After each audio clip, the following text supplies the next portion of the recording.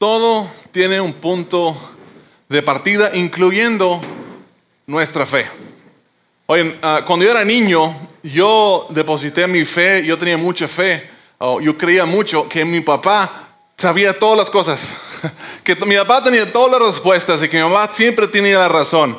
Y por lo tanto yo confiaba en lo que decía mi papá. Si mi papá me decía que algo que es verdad, yo le aceptaba y yo creía lo que él me decía era verdad. Alguien más, cuando eran niños, veían así como sus papás, como que eran nuestros héroes, ¿verdad? Nuestros papás. Todo lo que ellos sabían todo, conocían todo. Y luego salimos de la etapa de niñez y entramos a la etapa de adolescencia. Y descubrimos que en realidad los que sabemos todas las cosas somos nosotros. Recuerden cuando en la adolescencia, ¿verdad? Nosotros tenemos la solución para todos los problemas del mundo. Si tan solo nos preguntaran a nosotros, no, nosotros sabemos que mejor. Y hacemos, por lo tanto, lo que nosotros creemos que es mejor. Pero en el caso mío, crecí, me hice más viejo, me hice un poco más sabio, mucho más sabio. Y ahora sé que la verdad es que la única persona, la persona que tiene todas las respuestas es mi esposa. Y por eso yo la obedezco a ella, ¿verdad? Incluyendo cuando ella no tiene todas las respuestas o no tiene la razón, yo no le contradigo porque sé que no me conviene. Y digo, sí, mi amor, lo que tú dices, mi amor. Y especialmente ahorita que está embarazada, porque las mujeres embarazadas y las hormonas y todo eso, uno nomás hace caso de lo que ellos dicen. Pero es interesante como en diferentes etapas de nuestra vida nosotros como que depositamos nuestra fe o creemos ciertas cosas, y esas cosas que creemos o lo que nos han dicho, que hemos aceptado, van determinando nuestras acciones y cómo vemos el mundo y cómo interpretamos las cosas que vemos. Y nos vamos siendo más grandes y esas cosas cambian y normalmente empezamos a llegar a algunas de nuestras propias conclusiones acerca de algunas cosas, y esas conclusiones a las cuales llegamos empiezan a cambiar nuestro comportamiento y cómo vemos el mundo y cambian muchas cosas de nosotros. Bueno, eso es cierto también incluyendo nosotros en la fe. La mayoría de nosotros, el punto de partida de nuestra fe, cuando nosotros empezamos a creer en Dios, el concepto, eso fue algo que en la mayoría de nuestros casos nuestros padres o nuestros abuelos o algún sacerdote nos entregó y los aceptamos tal y sí como nos la dieron, pero como íbamos creciendo en la adolescencia, ya como adultos, empezamos a llegar quizás a diferentes conclusiones y quizás empezamos a dudar algunas de las cosas que nos habían dicho, como que no cuadraban algunas cosas, y llegamos a nuestras propias conclusiones, y esas cosas fueron cambiando la manera que vimos el mundo y lo que creímos acerca de algunas cosas. Y lo que hemos estado haciendo en esta serie, punto de partida, es hemos estado básicamente evaluando, ahora como adultos, ahora que somos adultos, ya no somos niños, ¿dónde es el punto de partida adecuado para nuestra fe? Ahora que somos adultos y no aceptamos todas las cosas que nos dicen porque no somos niños, ¿dónde es el lugar donde debemos depositar nuestra fe? ¿Dónde es el punto de partida para ahora sí nuestra fe de adulto? Porque eso determina tantas cosas en nuestras vidas, determina cómo vemos el mundo, determina nuestro comportamiento de muchas maneras. Y en esta serie hemos estado viendo esto. De hecho, muchas de las cosas que vimos en esta serie, vimos la primera semana que el punto de partida de nuestra fe no debe ser la Biblia, no debe ser las cosas que encontramos dentro de la Biblia, sino que es una pregunta. ¿Quién es Jesús? La pregunta del punto de partida de nuestra fe es ¿quién es Jesús? Y luego la siguiente semana vimos, recuerdan, errorador versus pecador. Como que estamos explorando que muchos de nosotros tenemos algún problema con nosotros, como que cosas que nos gustaría cambiar o corregir, pero que no podemos corregir. Porque el problema que tenemos no es que somos erroradores, una palabra que inventamos. Realmente somos pecadores. Y en la semana 3 estuvimos hablando de cómo muchos sentimos que necesitamos ganar la aprobación de Dios, que estamos tratando de comportarnos y entrar como dentro del club, o no romper las reglas con tal de poder estar dentro del club o la asociación, o para que Dios no nos eche fuera. Y estuvimos hablando acerca de esto, un tema muy interesante. En la cuarta semana hablamos de qué puede borrar mi pecado, ¿recuerdan eso? Es un tema, es una pregunta, y creo que todos en su búsqueda de fe, en tu jornada de fe, tienes que hacerte esa pregunta: ¿qué puede borrar mi pecado? Y luego hablamos de la gracia. Hablamos de la gracia y cómo la gracia, y qué es la gracia y qué es la misericordia, y cómo Dios utiliza la gracia y cómo Dios ve las cosas diferente, y descubrimos algunas verdades acerca de la gracia. Y luego la semana pasada hablamos de la fe. No pierdas la fe, o no dejas de creer, no pares de creer. Y vimos cómo la fe que es una cosa que Dios nos da, es una de las cosas más poderosas que la humanidad tenemos a nuestra disposición. en la fe, porque cuando alguien cree, las cosas cambian. Siempre cuando hay gente que cree, las cosas están cambiando constantemente y hablamos de esto. Y tenemos 7 semanas hablando de esto. Ahora, si hoy estamos en la última parte, vamos a aterrizar este avión, vamos a concluir esta serie juntos.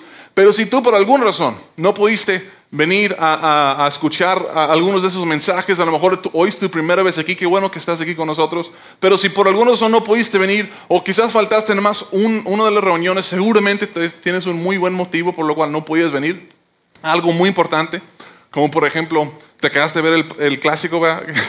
En la casa, y está bien, no pasa nada, porque la buena noticia es esto, que tú puedes ver cualquiera de esas cosas en la hora que tú quieres, como decía mi compañero Juan al principio. Ustedes pueden ir a la página de Conexión Live en Facebook o conexionlive.com y pueden escuchar esos mensajes y ponerse al corriente, incluso si se sientan así de como que muchas ganas, muy motivados. Es más, lo puedo sentir que algunas personas ya quieren que se acabe el servicio para ir a la casa y ver un maratón de punto de partida, escuchar un maratón, unos 5 horas de predicaciones, ¿verdad? Yo sé que lo van a hacer, van a desvelarse toda la noche y todo eso, pero pueden hacerlo si quieren, estar a su disposición. Hoy vamos a terminar esta serie y vamos a estar hablando de algo que sucedió que es una evidencia abrumador de que Jesús es quien dijo ser y que quizás en tu caso es la persona o Él debe ser el punto de partida de tu fe. ¿Están listos para esto? Va a estar bueno. ¿Quieren saber cómo termina? Pues van a tener que esperar al final. La historia que vamos a ver el día de hoy empieza hace mucho tiempo atrás, en las afueras en una ciudad, una pequeña ciudad del otro lado del mundo. Una ciudad se llamaba Cesarea de Filipo. Y esta ciudad, de hecho, aquí tenemos una imagen de la ciudad. Es una ciudad real, sí existe, puedes ir a visitarlo el día de hoy, pero les voy a ser muy franco, no hay mucho que hacer ahí. Pueden ir a verlo, pero no hay mucho que ver. Ya es una ciudad que está muy antigua. Pero en un momento, aunque no parece ahorita, en su tiempo era una ciudad muy viva, era una ciudad moderna y una ciudad muy rica. Y de hecho la ciudad no siempre se llamó Cesarea de Filipo, se llamaba antes Panea o Paneas, y le cambiaron el nombre en honor de César Augusto. Le cambiaron el nombre en honor de él. César Augusto, muchos han escuchado de él, se han leído obviamente la historia antigua, se han leído la historia de la Navidad. Se menciona que en los tiempos de César Augusto era el segundo emperador de Roma, que fue adoptado por Julio César. Y Julio César se le consideraban o lo deificaron, como que le hicieron un tipo Dios, Julio César.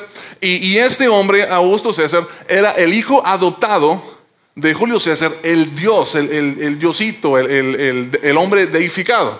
Entonces la historia empieza ahí, pero vamos a llegar al punto donde entra Jesús en la historia. Jesús y sus discípulos habían caminado algunos 240 kilómetros desde Jerusalén hasta este lugar, a Cesarea de Filipo. Y pues es un viaje cansado, es un viaje largo. Y seguramente, por cierto, el nombre, cuando cambiaron ese nombre de Paneas a Cesarea de Filipo, Jesús tenía algunos 14, 15 años en ese entonces. Entonces Jesús y sus discípulos llegan en las afueras de la ciudad.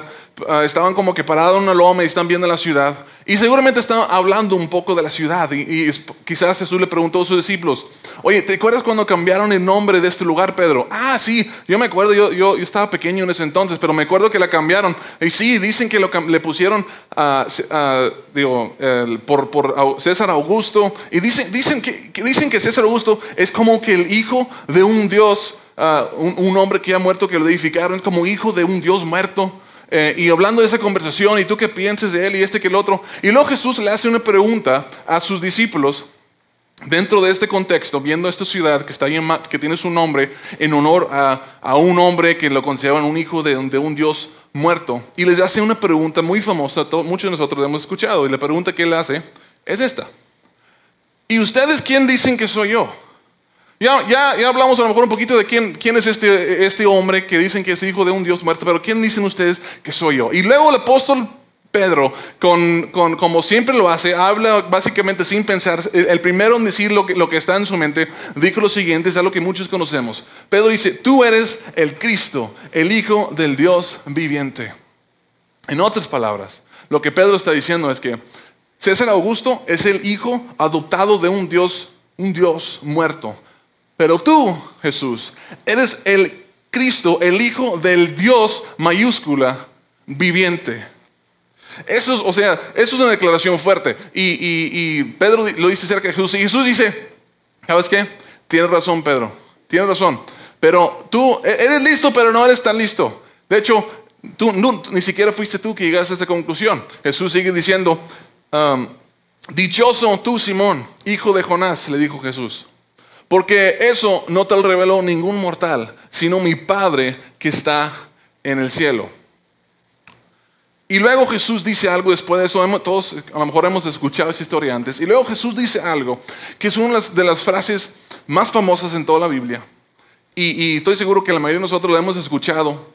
A lo mejor no sabemos de dónde se encuentra la Biblia, pero lo hemos escuchado en alguna parte. Es una frase muy famosa y muy significativa, pero también ha sido un punto de mucho debate alrededor de esta frase también.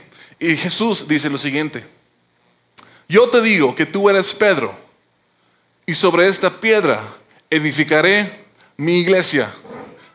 Ahora, dije que ha habido mucho debate en eso, porque los católicos dicen que la piedra sobre la cual está hablando Jesús es Pedro, y Jesús está diciendo que voy a edificar mi iglesia sobre Pedro. Y los evangélicos o los protestantes dicen que la piedra de la cual está hablando Jesús no es Pedro, sino es lo que dijo Pedro. O sea, la piedra es la frase, la declaración que Jesús es el Hijo del Dios viviente. Esa es la declaración sobre la cual Jesús va a edificar su iglesia. Y es un debate interesante y podemos hablar de eso. Pero hay algo muy importante de que no quiero que nos perdamos en esta frase. Más allá de qué es la piedra, Jesús está diciendo algo. Jesús está prediciendo algo, está profetizando algo que Él va a hacer en el mundo, y que lo que está prediciendo es que Él va a edificar su iglesia. Cristo dice, es la primera vez que escuchamos la palabra iglesia en la Biblia. Nunca lo había mencionado antes. Y después de esta larga caminata, esta pequeña conversación de quién piensan ustedes que soy, Jesús les anuncia a sus discípulos algo que Él por primera vez habían escuchado. Y le dice, yo voy a edificar una iglesia. Ahora, la palabra iglesia viene de la palabra y griega eclesía. A lo mejor ustedes sabían eso. Viene de la palabra eclesía, que significa literalmente asamblea o congregación. Entonces, cada vez que tú lees la palabra iglesia en la Biblia, realmente la palabra mejor traducida, o la palabra debería ser asamblea o congregación. Jesús está diciendo, yo voy a edificar mi congregación, mi asamblea de seguidores de Jesús, mi asamblea de hombres y mujeres que dicen que creen que yo soy el Hijo del Dios viviente. Es lo que Jesús está diciendo. Pero no dice eso, porque lamentablemente cuando tradujeron la Biblia del griego al español, en vez de traducir esta palabra por la palabra que debiera ser, lo único que hicieron es que agarraron la palabra eclesía y como que lo españolizaron. De eclesía pasó a iglesia, como que no hicieron la traducción literal, nomás lo españolizaron un poquito. Y la razón probable es porque cuando un hombre intentó traducirlo del griego al inglés, se llevó una gran sorpresa cuando descubrió que la palabra iglesia realmente significaba asamblea. Entonces dijo, yo voy a traducirlo al inglés como asamblea. Y cuando lo hizo, algunas personas que se decían ser de la iglesia lo mataron por hacerlo, lo ahorcaron y lo quemaron por haber cambiado la palabra. Entonces, cuando estaban traduciendo al español, dijeron, no, mejor vamos a españolizarlo, no vamos a traducirlo, no queremos problemas. Entonces, vamos a traducirlo a iglesia. Ahora, y la iglesia es una buena palabra, no está mala, de hecho es la palabra muy, muy parecida a la palabra en griego. El problema es que nosotros cuando escuchamos la palabra iglesia, normalmente lo que pensamos es un lugar, pensamos en un santuario, pensamos en un templo. Dice, voy a la iglesia. Estamos diciendo, voy a un lugar, voy a un edificio, voy a un templo, voy a un santuario, voy a un lugar físico. Y eso no era lo que Jesús estaba diciendo en esta frase. Jesús está diciendo, yo voy a edificar mi asamblea, mi congregación. Jesús no predijo un lugar. Jesús predijo un pueblo. Jesús no predijo un edificio, un lugar físico. Jesús predijo un pueblo, un pueblo de personas que creían y que confesaban que Jesús era el Hijo del Dios viviente. Jesús predijo una congregación. Y qué raro le debe haber sido para los discípulos en ese momento. Imagínense, ya cansados, habían viajado 240 kilómetros, caminando obviamente. Y llegan a ese lugar y Jesús les dice esto. Y acababan de salir de Jerusalén, en parte porque los estaban tratando de matar en Jerusalén. O sea, te salían como que huyendo porque había gente que no le gustaba, eran celosos por las cosas que Jesús decía y mucha gente lo seguía. Entonces los quieren matar. Ellos salen básicamente huyendo de Jerusalén, se dan una escapada. Y Jesús llega a ese lugar, básicamente en medio de la nada, son él y sus 12 discípulos. Y le dice, yo voy a edificar mi iglesia. Y seguramente los discípulos como que voltean alrededor y dicen como que, wow, somos 12. Voy a edificar tu iglesia, somos 12. Jesús, sabes que no podemos regresar a Jerusalén porque nos quieren matar allá y estamos aquí, somos pocos. Y como Jesús dice como que esto es la solución, esto es algo grande que yo voy a hacer. Jesús está diciendo que está como si está revelando algo bien grande y ellos dicen, pues está difícil de creer, Jesús. Viendo que somos pocos y viendo que nadie nos está siguiendo ahorita, mira, nadie te está siguiendo, ¿cuál iglesia vas a edificar? En ese momento es difícil de creer. Pero tiempo después, como hablábamos la semana pasada, después de la muerte de Jesús, todos perdieron la fe. Si en ese momento les habían dicho, ¿tú crees que Cristo va a edificar una asamblea de personas, así como que una gran congregación de personas? Habían dicho, pues quizás, no sé, dudo, pero pues él dice, puede ser. Pero después de su muerte, de eso hablamos la semana pasada, todos perdieron la fe.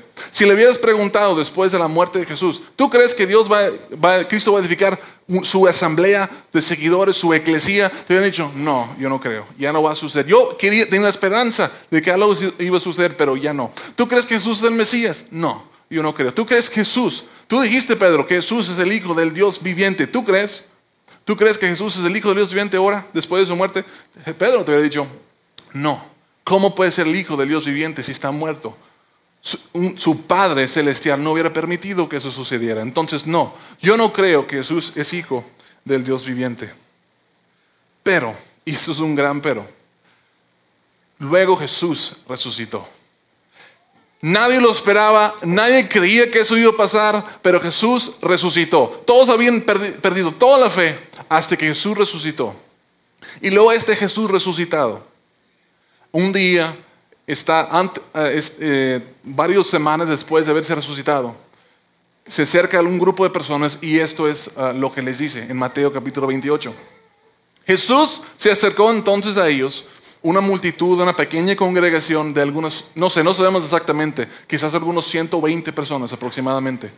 Se acercó entonces a ellos y les dijo, se me ha dado toda autoridad en el cielo y la tierra. Ahora, eso es una declaración bastante fuerte. Básicamente lo que Jesús está diciendo es que yo soy el Señor de señores. Yo soy el Rey de reyes. Yo soy el Jefe de jefes. O sea, yo tengo toda la autoridad. Lo que yo digo que se tiene que hacer, si yo digo que algo se va a hacer, se tiene que hacer. Y no solamente aquí en la tierra, sino allá en el cielo también. Y seguramente algunas personas están pensando, sí es cierto, por eso cuando Él le dijo al viento que se calmara la tormenta, hasta el viento le hizo caso. Porque Jesús dice, y recuerden la declaración que ahorita Jesús está diciendo, tengo autoridad, se me ha dado en toda la tierra, en todo el cielo. O sea, lo que yo diga en el cielo, ángeles hagan eso, se tienen que hacer. Si yo digo aquí en la tierra, se tiene que hacer. La naturaleza, las personas, lo que sea, se tiene que hacer. Se me ha dado toda la autoridad en la tierra y en el cielo y en la tierra. Pero, por tanto,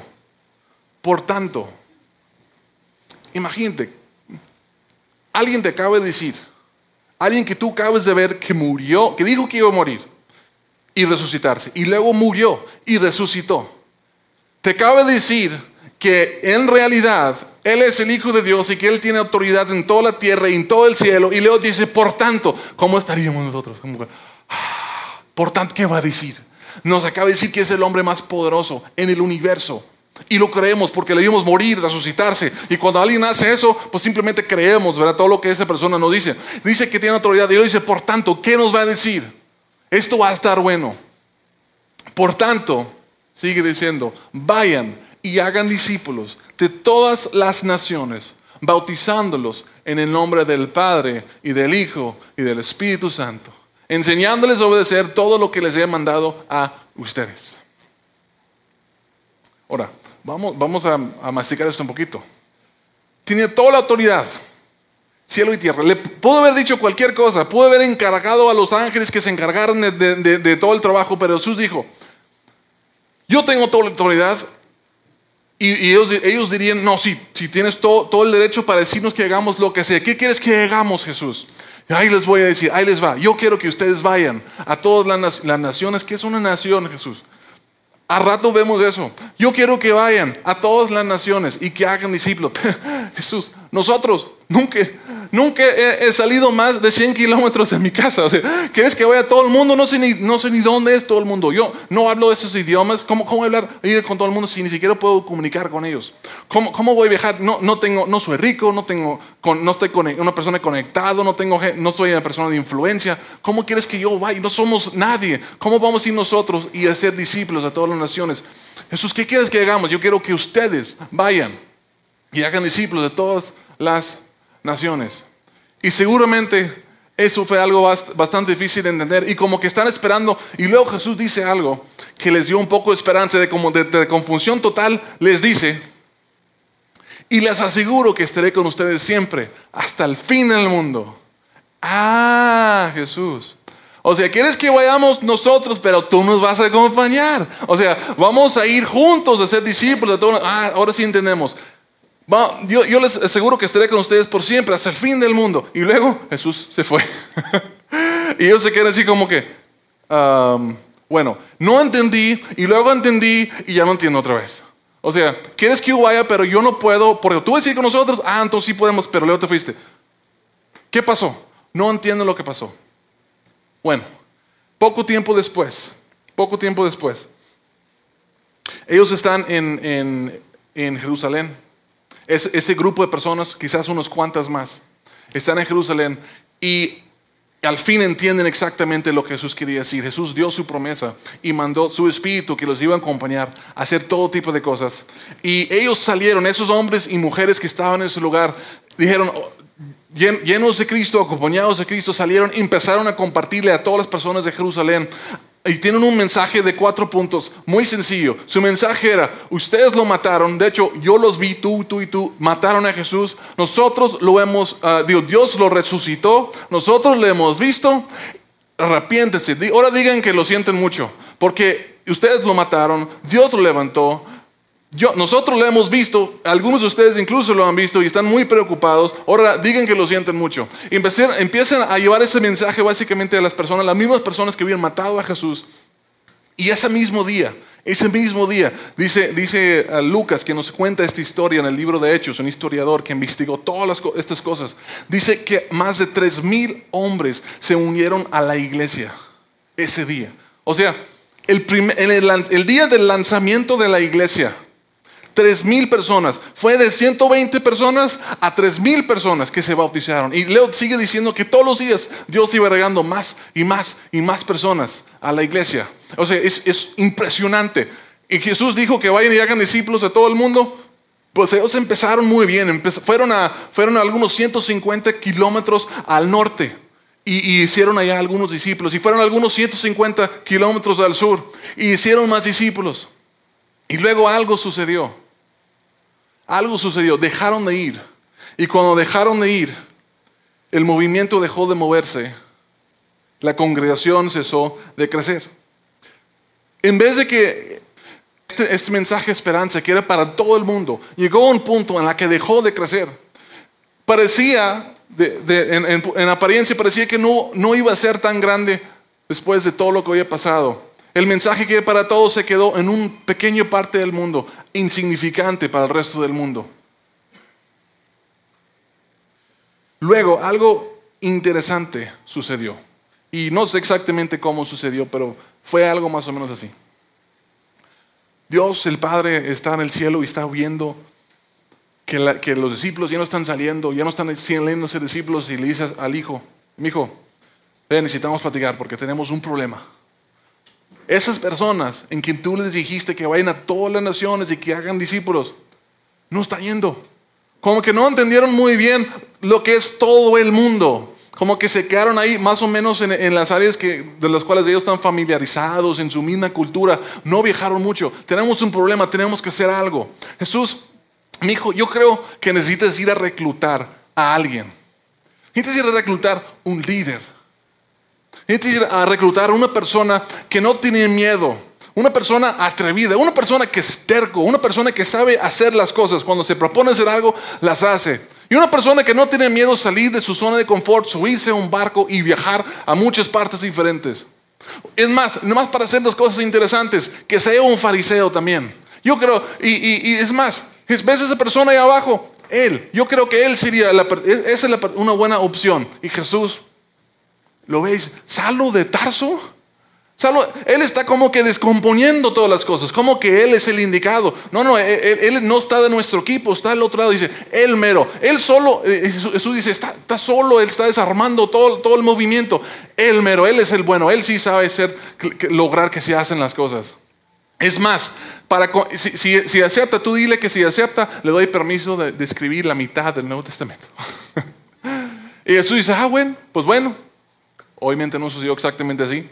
Pero lo que sí sabemos, es lo que nos dice Lucas en el libro de Hechos, es que Jesús fue y reclutó a Saulo de Tarso. Y podemos leer ahí el encuentro cuando Saulo, el que era enemigo del cristianismo, vio al Jesús resucitado y abandonó lo que estaba haciendo para convertirse en un cristiano. Vemos donde cambió de nombre de Saulo a Pablo.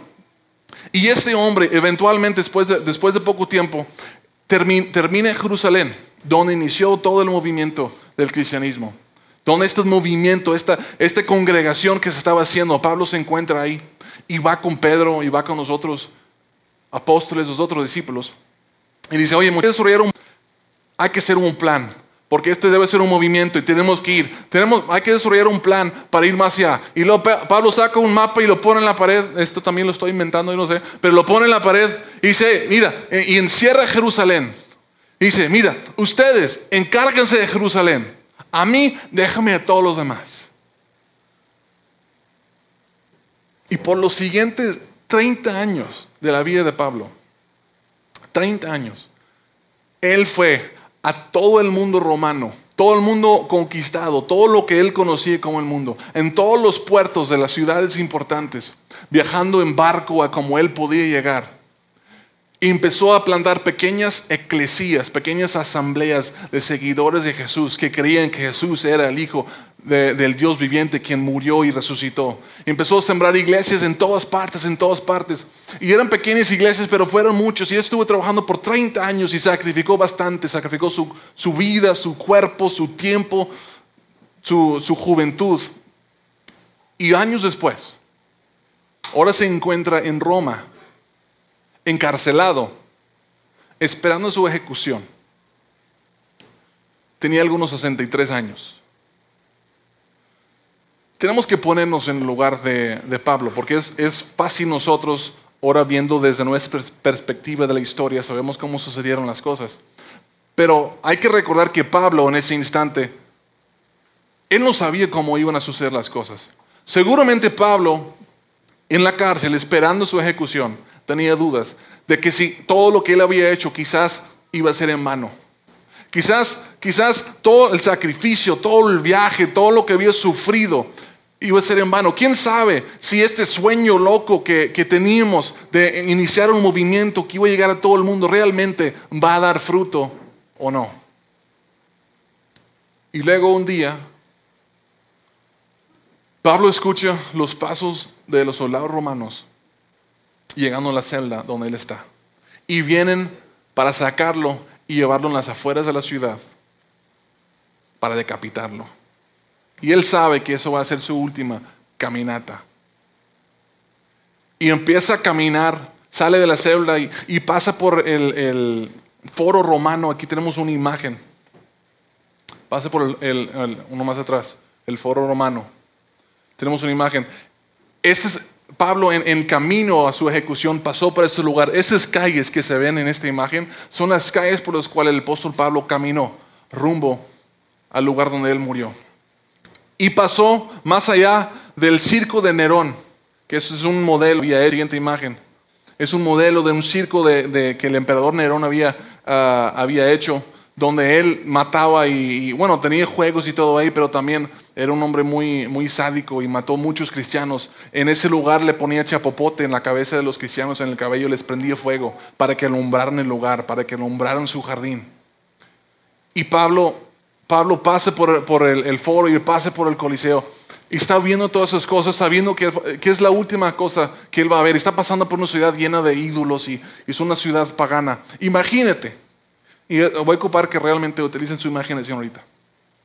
Imagínate que nosotros hubiéramos podido, que tú hubieras podido, pasando por el foro romano, como que apegarte un poco por el lado de Pablo y susurrarle en su oído: Pablo, lo hiciste. Cristo hizo lo que dijo que iba a hacer. Cristo cumplió su promesa de edificar su iglesia.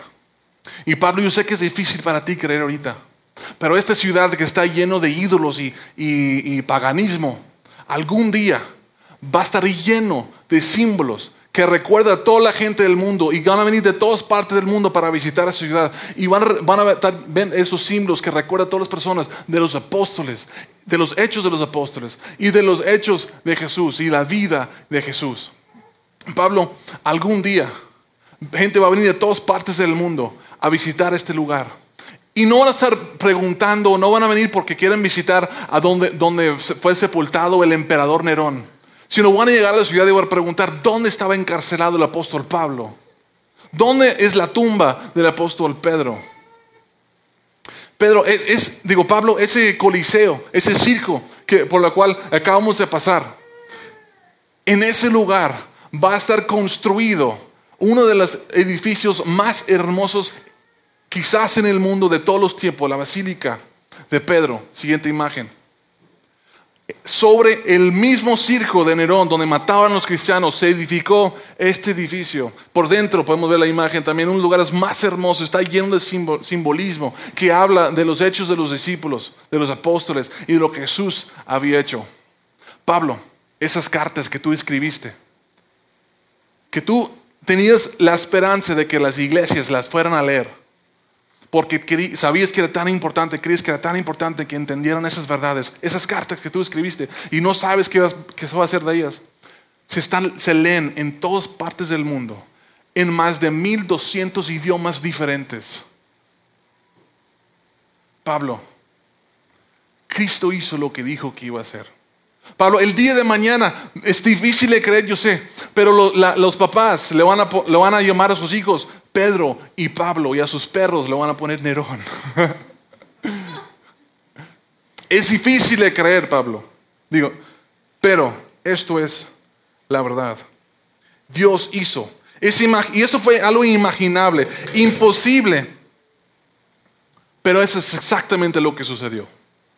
Nadie lo esperaba, nadie creía que era posible. Todos los que estaban en poder, el imperio romano y tantas personas más, los líderes religiosos trataron de acabar con el movimiento, acabar con las eclesías, el movimiento de creyentes. Pero Jesús hizo lo que dijo que iba a hacer. Hizo una promesa y lo cumplió. Jesús dijo en Mateo 16:18: edificaré mi iglesia y las puertas del reino de la muerte no prevalecerán contra ella. Yo voy a edificar mi iglesia, y ni mi muerte, dijo Jesús, ni tu muerte, Pedro, ni la muerte de Pablo, ni la muerte de todas las personas que van a morir van a poder terminar, van a ganar, van a poder parar este movimiento, esta iglesia que yo voy a edificar. Cristo cumplió su promesa. Y el hecho que Jesús cumplió su promesa en contra de toda probabilidad, en contra de lo que nosotros hemos hecho, la iglesia, en la historia, todas las cosas vergonzosas que la iglesia ha hecho, toda la gente que ha tratado de apagar la iglesia, que han tratado de eliminar este momento de Jesús, el hecho que Jesús edificó su iglesia es una evidencia abrumador de que Jesús era quien dijo ser y que Él es digno de ser el punto de partida de tu fe. Cristo hizo lo que dijo que iba a hacer. Y en esta semana hemos estado explorando nuestra fe. Explorando dónde debe ser el punto de partida de nuestra fe. El punto de partida de nuestra fe debe ser y es Jesús. Y ahora la pregunta es para ti. ¿Tú qué vas a hacer? ¿Tú qué vas a hacer ahora? Tú como un adulto que está iniciando de nuevo su fe, que está buscando el punto de partida de su fe, ¿qué vas a hacer? Yo quiero que te preguntes a ti mismo esta siguiente pregunta. ¿Cuál es el próximo paso para mí? ¿Cuál es el próximo paso para mí? Quizás para ti el próximo paso es empezar a asistir fielmente a la iglesia. Quizás has estado viniendo de vez en cuando, pero quizás el próximo paso para ti es empezar a asistir a la iglesia. A lo mejor tú no lo sabías, pero hay un valor acumulativo al estar asistiendo fielmente a la iglesia. Estarte rodeando de personas que están buscando seguir a Jesús. Quizás eso es tu próximo paso. Y si eso es tu próximo paso, te invito a que tomes ese paso. Pero quizás para ti la decisión es mucho más grande que eso.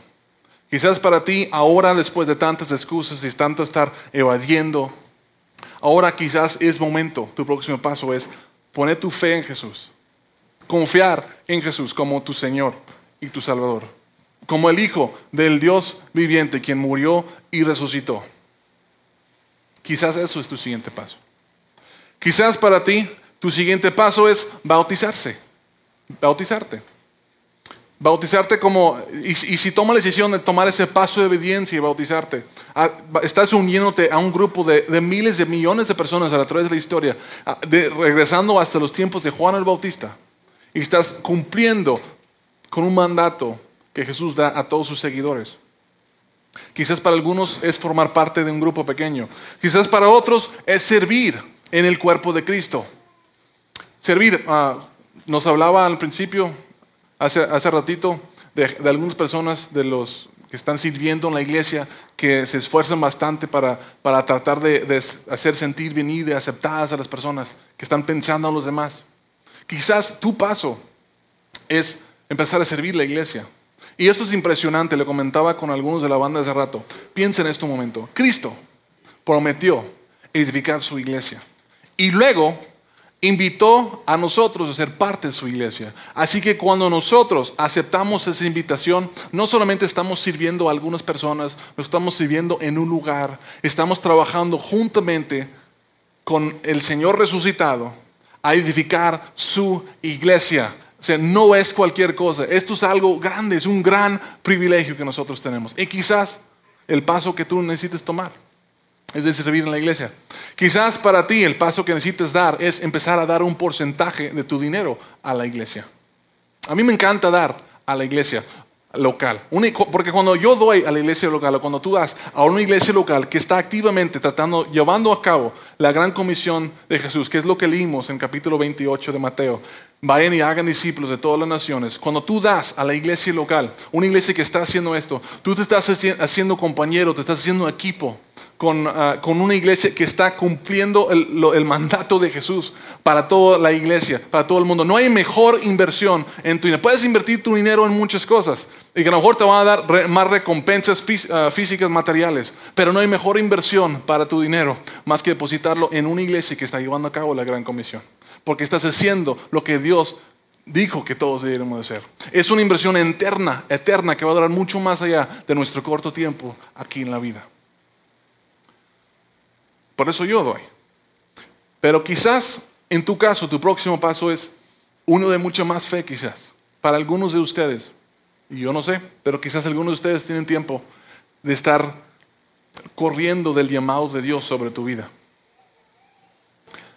Y quizás Dios quiere que tú le sirves de tiempo completo y ha estado diciéndote y tú has sentido esa carga pero has estado evitando, diciendo que es que no tiene sentido, y se me hace que no puedo, y se me hace que no se va a poder, y dice, ¿cómo lo voy a hacer con mi familia? Pero a lo mejor tú has estado evitando ese llamado. Yo les pregunto, ¿en qué cosa de más importancia podrías invertir tu vida que en la iglesia de Cristo?